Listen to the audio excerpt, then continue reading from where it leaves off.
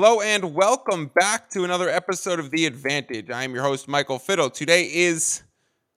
Right now it's Friday night, the 24th, but this episode isn't coming out until Saturday, the 25th.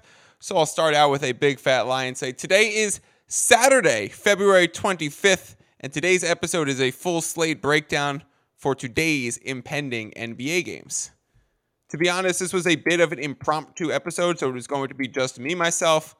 I was here alone by myself on a Friday night, looking at some numbers for some games tomorrow and thought, wow, I really like this slate. I have some things that I'd like to talk about. Might as well sit down and record a show. And honestly, guys, it's really just an ode to how happy I am that basketball is back. NFL was definitely better for podcast content. It's easier with the Monday, Thursday, Sunday games, days between those games to talk about what's happening in the gambling market.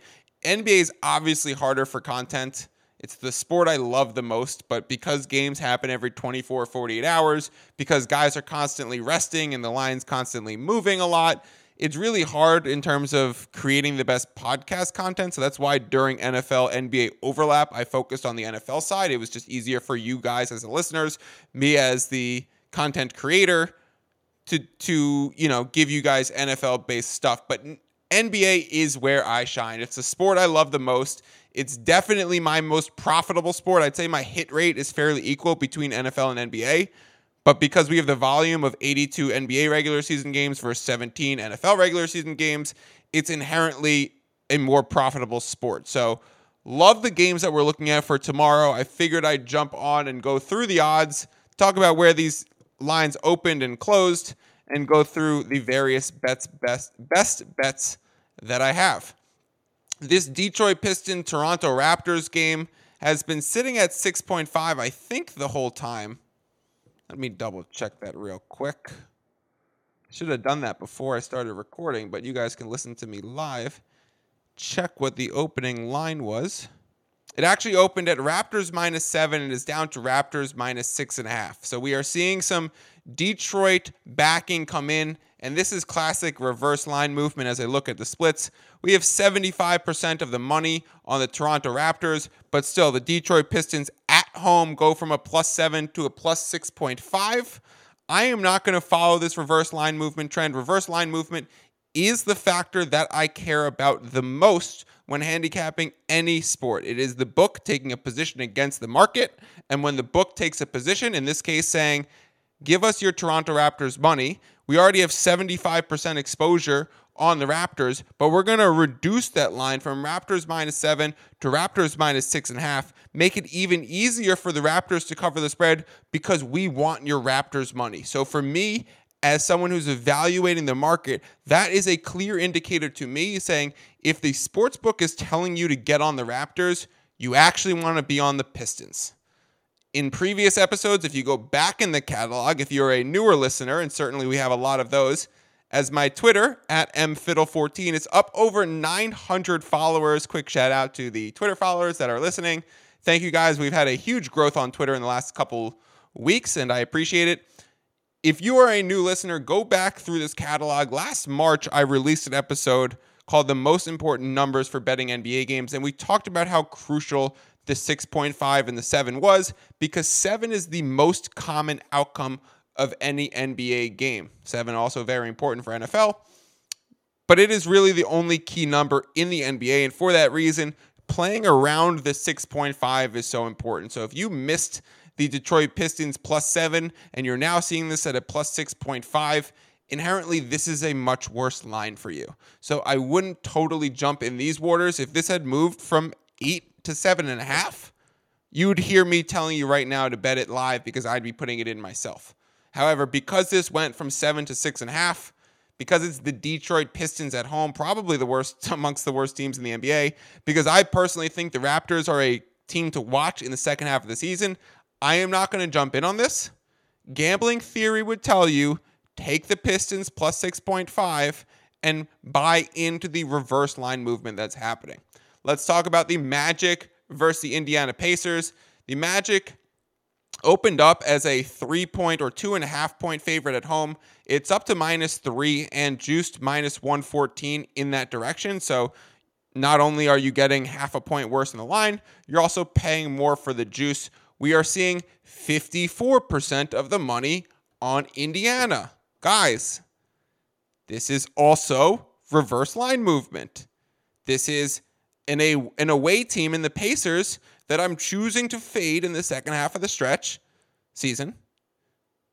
This is an Orlando Magic team that I think could make a play-in push and a play-in run because guys like Paolo Franz, why am I blanking out? Wendell Carter, Fultz, they're actually just talented. Like, they're pretty freaking good. I know they sit very close to having some juicy lottery odds, but they also sit pretty close to making a play-in push. So I expect them under first-year head coach Jamal Mosley to try and win games and develop culture and not tank. We've seen previously, I talked about this on the last pod with Austin, the team that does really well towards the end of the season is a team to watch the following season. So trying to establish that culture, whether it was the Phoenix Suns a few years ago or what we expected out of the Timberwolves this year, and then they traded for Gobert, didn't work out, but we expected the Timberwolves to be very competitive at the start of this year.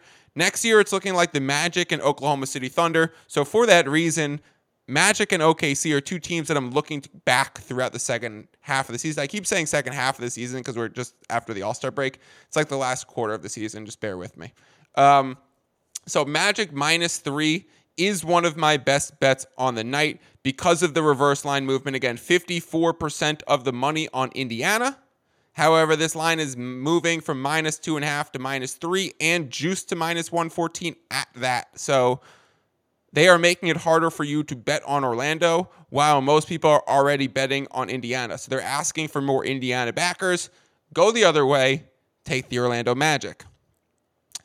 The Miami Heat and the Charlotte Hornets opened at 4.5. It stayed there the whole time. I wouldn't touch this. Both teams are on a back-to-back in this situation. You just don't have enough information the night before. I'm recording this at 10:30 to know who's going to play, who's going to sit, what the travel situations are. Just both teams on a back-to-back, I don't want to touch it. I was on the Hornets tonight. We had a +280 money line as they overcame the Timberwolves. We also hit the +8 in the spread. Great bet. Thank you, Hornets. We will move on from them. New Orleans Pelicans are playing against the New York Knickerbockers. This line opened Knicks -3. It sits at Knicks -3. So not getting too much movement on the board here. We are seeing 88% of the money on the Knicks very early. Slight change in the odds. I would expect this line to go to -3.5, -4 before tip. Not going to be a line that I get in on. Pelicans still have a lot of talent. Knicks, very good home team, very strong defensively now that Mitch Robinson is back and playing. We'll see if he plays on the second leg of a back-to-back. I am not jumping on in this game. The money and the line movement are consistent, showing that the Knicks are probably getting the money and the right side. I don't want to follow it.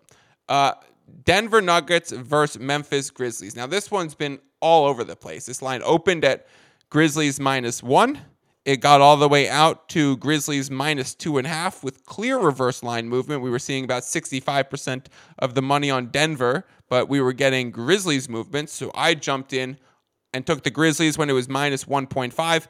It's still at that -1.5. It moved back to -1.5. And I would jump in on that now. I would also jump in on the under 235.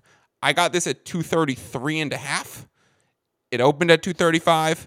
It ticked down to 233.5. It shot back up to 235.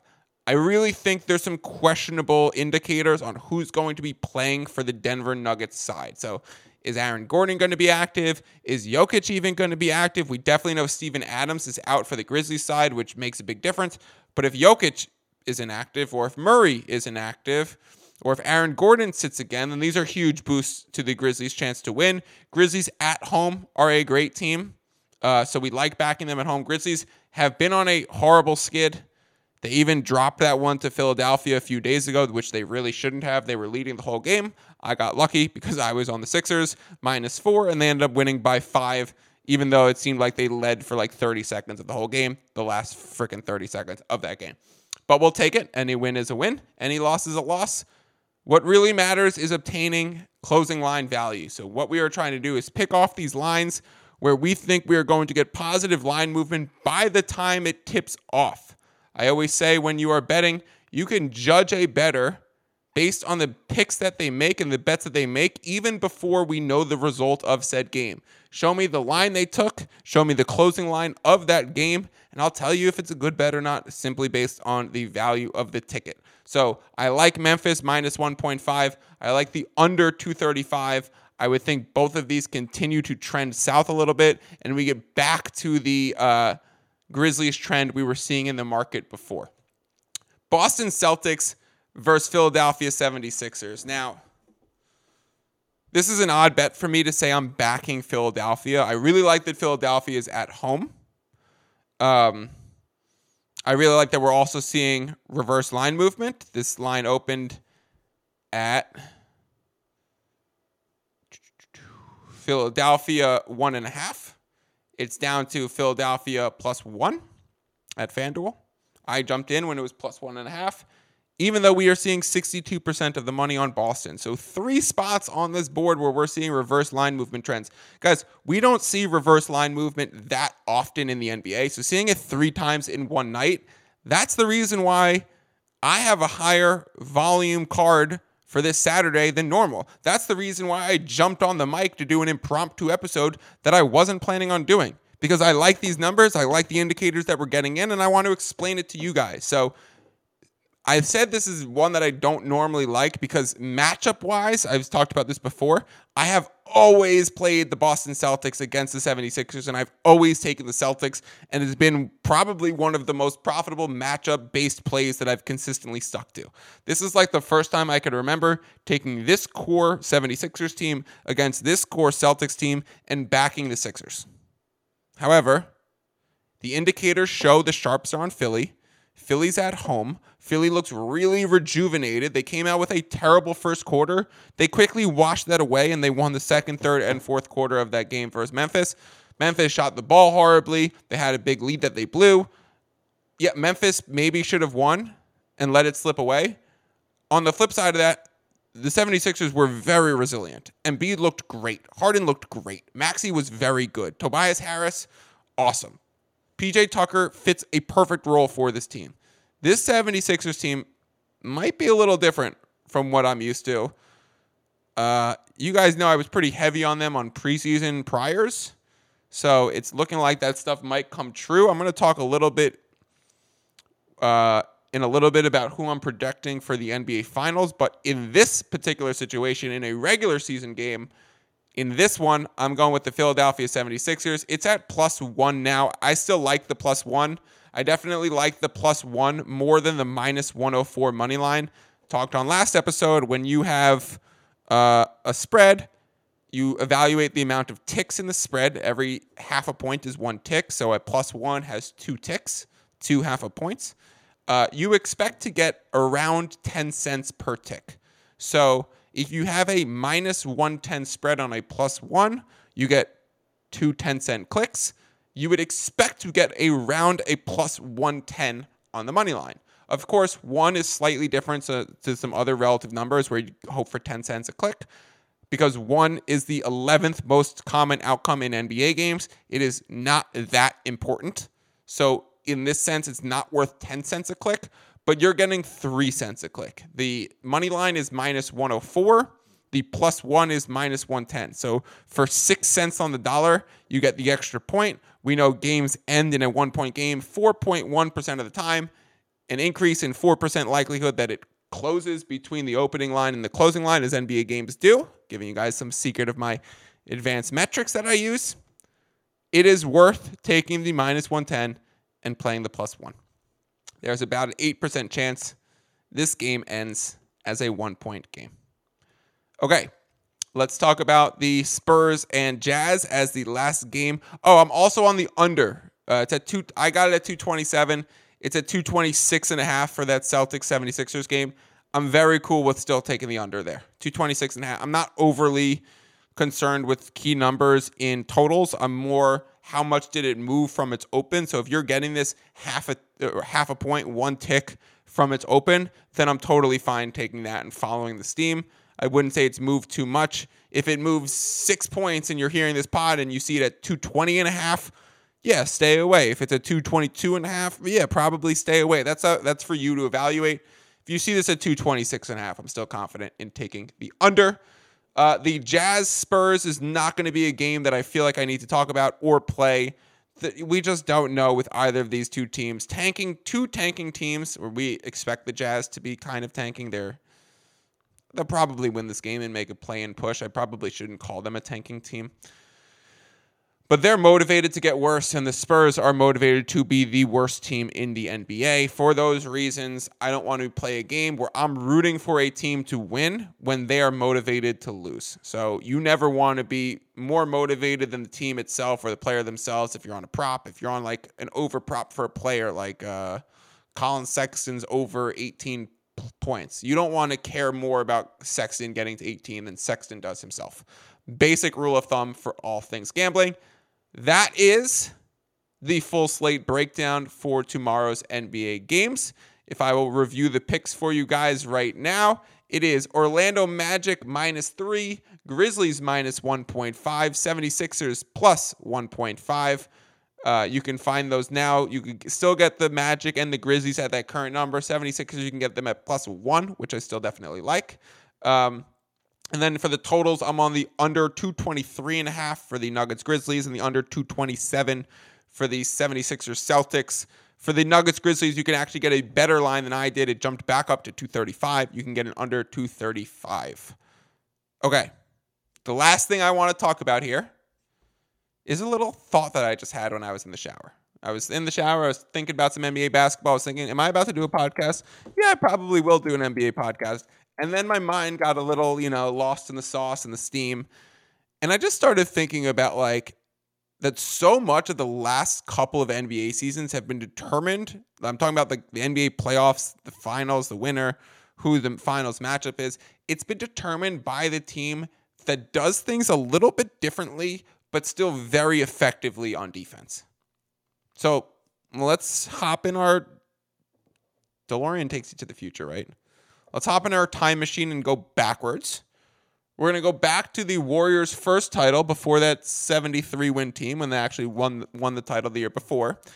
And the big switch that they made that year, going from Mark Jackson to Steve Kerr, new coach. We'll see that happen a few times throughout this segment that I'm about to talk about. The big change was also going from David Lee to Draymond. Starting Draymond unlocked that death lineup. It unlocked them having the number one defense and winning their first finals. The next year, they followed up by being a 73-win team, loses to the Cavaliers in the finals. They still had the number one defense again. Then they acquire Kevin Durant, and they win the finals the next 2 years. And those seasons, they had the number 2 and number 1 defense in the league, respectively. So the Warriors reached the finals for 5 straight years. We'll get to the one against the Raptors in 1 second. The first 4 of them, they were number 1, number 2, number 1 on defense. We always want to talk about those Warriors teams about being like Splash Brothers, acquired KD, the death lineup, super offensive. They had the number 1 offense and the number 1 defense for many of years. And a big key to the reason why they won it, NBA heads know this. And if you're listening to this podcast, what are we, 20 minutes in? Then you probably know that the Warriors were freaking damn good defensively during those years. Anyways, then they play the Raptors. Kawhi the Claw is in town. It's Nick Nurse's first season, and we're talking all regular season how the Raptors are so overprepared and they're giving these teams a new defensive look literally every night, constantly shaking things up, and it was working. And then they come out, and in the NBA playoffs, they're using all of these new looks, these different strategies that they were test running in the regular season, in the playoffs, and they win the finals. Of course, injuries to Clay and Kevin, I'm not going to notwithstanding those injuries, I think the Warriors probably would have won that finals. Nonetheless, the Raptors get to the NBA finals and end up winning because of an amazing defensive scheme all year, led by Nick Nurse and Kawhi. Okay, the next year, COVID year, it's the bubble year. Lakers win under first-year head coach Frank Vogel. And what does he do? He brings out the 2 switchable big lineup in AD and JaVale, AD and Dwight, and flanks them with amazing defenders in LeBron, Caruso, KCP, and Kentavious Caldwell-Pope, KCP, does not get enough love. The reason why the Nuggets acquired KCP for Barton this year is because the advanced statistics that Kentavious Caldwell-Pope is the number one off-ball screen defender in the league for the past few years. And that is needed when you go against a Steph Curry. So the Nuggets acquire him for a reason. The Lakers won with him for a reason. The Lakers took down perennial defensive player of the year candidate in Bam Adebayo and a defensive stud in Jimmy Butler when they beat the Heat in that finals. Okay? You all following me? Defense every year. Then we return from the bubble year. And the Bucks seem to be doing things a little bit differently on defense. The rub on Coach Budenholzer for years prior to that was that they became super predictable. The Bucks give you guys open threes. They do not switch on screens. They go under on screens. They let you shoot. Well, it started to flame out in the playoffs a few seasons in a row. And then we get to the next regular season after that bubble year. And what's happening? They start closing out on screens at a really high rate. They start switching. And most importantly, the Bucks that season had like no consistency between regular season games. They were trying things out, throwing opponents new looks, and training for a postseason run. Of course, acquiring Drew Holiday that offseason doesn't hurt. And they became a new team defensively, and they won. Okay? Then come the Celtics. And here comes the switching big system under Ime. You put Rob Williams on the guy in the dunker spot. You have him as the switch man, clash the glass, and be the closeout guy and the driver. The Mavericks were doing something similar out west. They reached the Eastern Conference Finals. Celtics make it to the finals. Of course, they seem a little gassed and get manhandled by the way the Warriors run their offense. It was a new look offense versus a new look defense. The Warriors end up winning. But of course, we got to the finals with a new look defense. Which brings me to this overall point. The playoffs are a different game than the regular season of the NBA. I will talk about this so much over the next few weeks. And it seems we need to find the team that can change things up and play various styles of defense at a really high level. We need to find the team that is this year doing that and back them heavily in the playoffs. And sadly, the more I think about it, it seems to be the one team I don't have any finals exposure on right now. And guys, I think it's the Celtics again. So we will find ways to pick up some spots and back some Celtics in the near future. In the playoff future, we will be certainly backing them on a game-by-game perspective.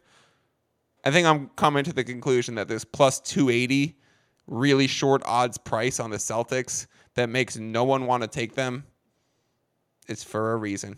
It is for a reason. All right, guys, that is going to do it for me today. Thank you for tuning into the pod. I will be back next week, probably with 2 different slate breakdowns based on the numbers, my schedule, which games I want to talk about. Definitely Wednesday night going into Thursday will be one of them. I love targeting those Thursday TNT slates. But follow and subscribe to the pod. If you're a new listener, I would love some written reviews. Please leave me a 5-star and a written review in the comment section. Help me help you. That would be great. Talk to you guys soon. As always, peace out.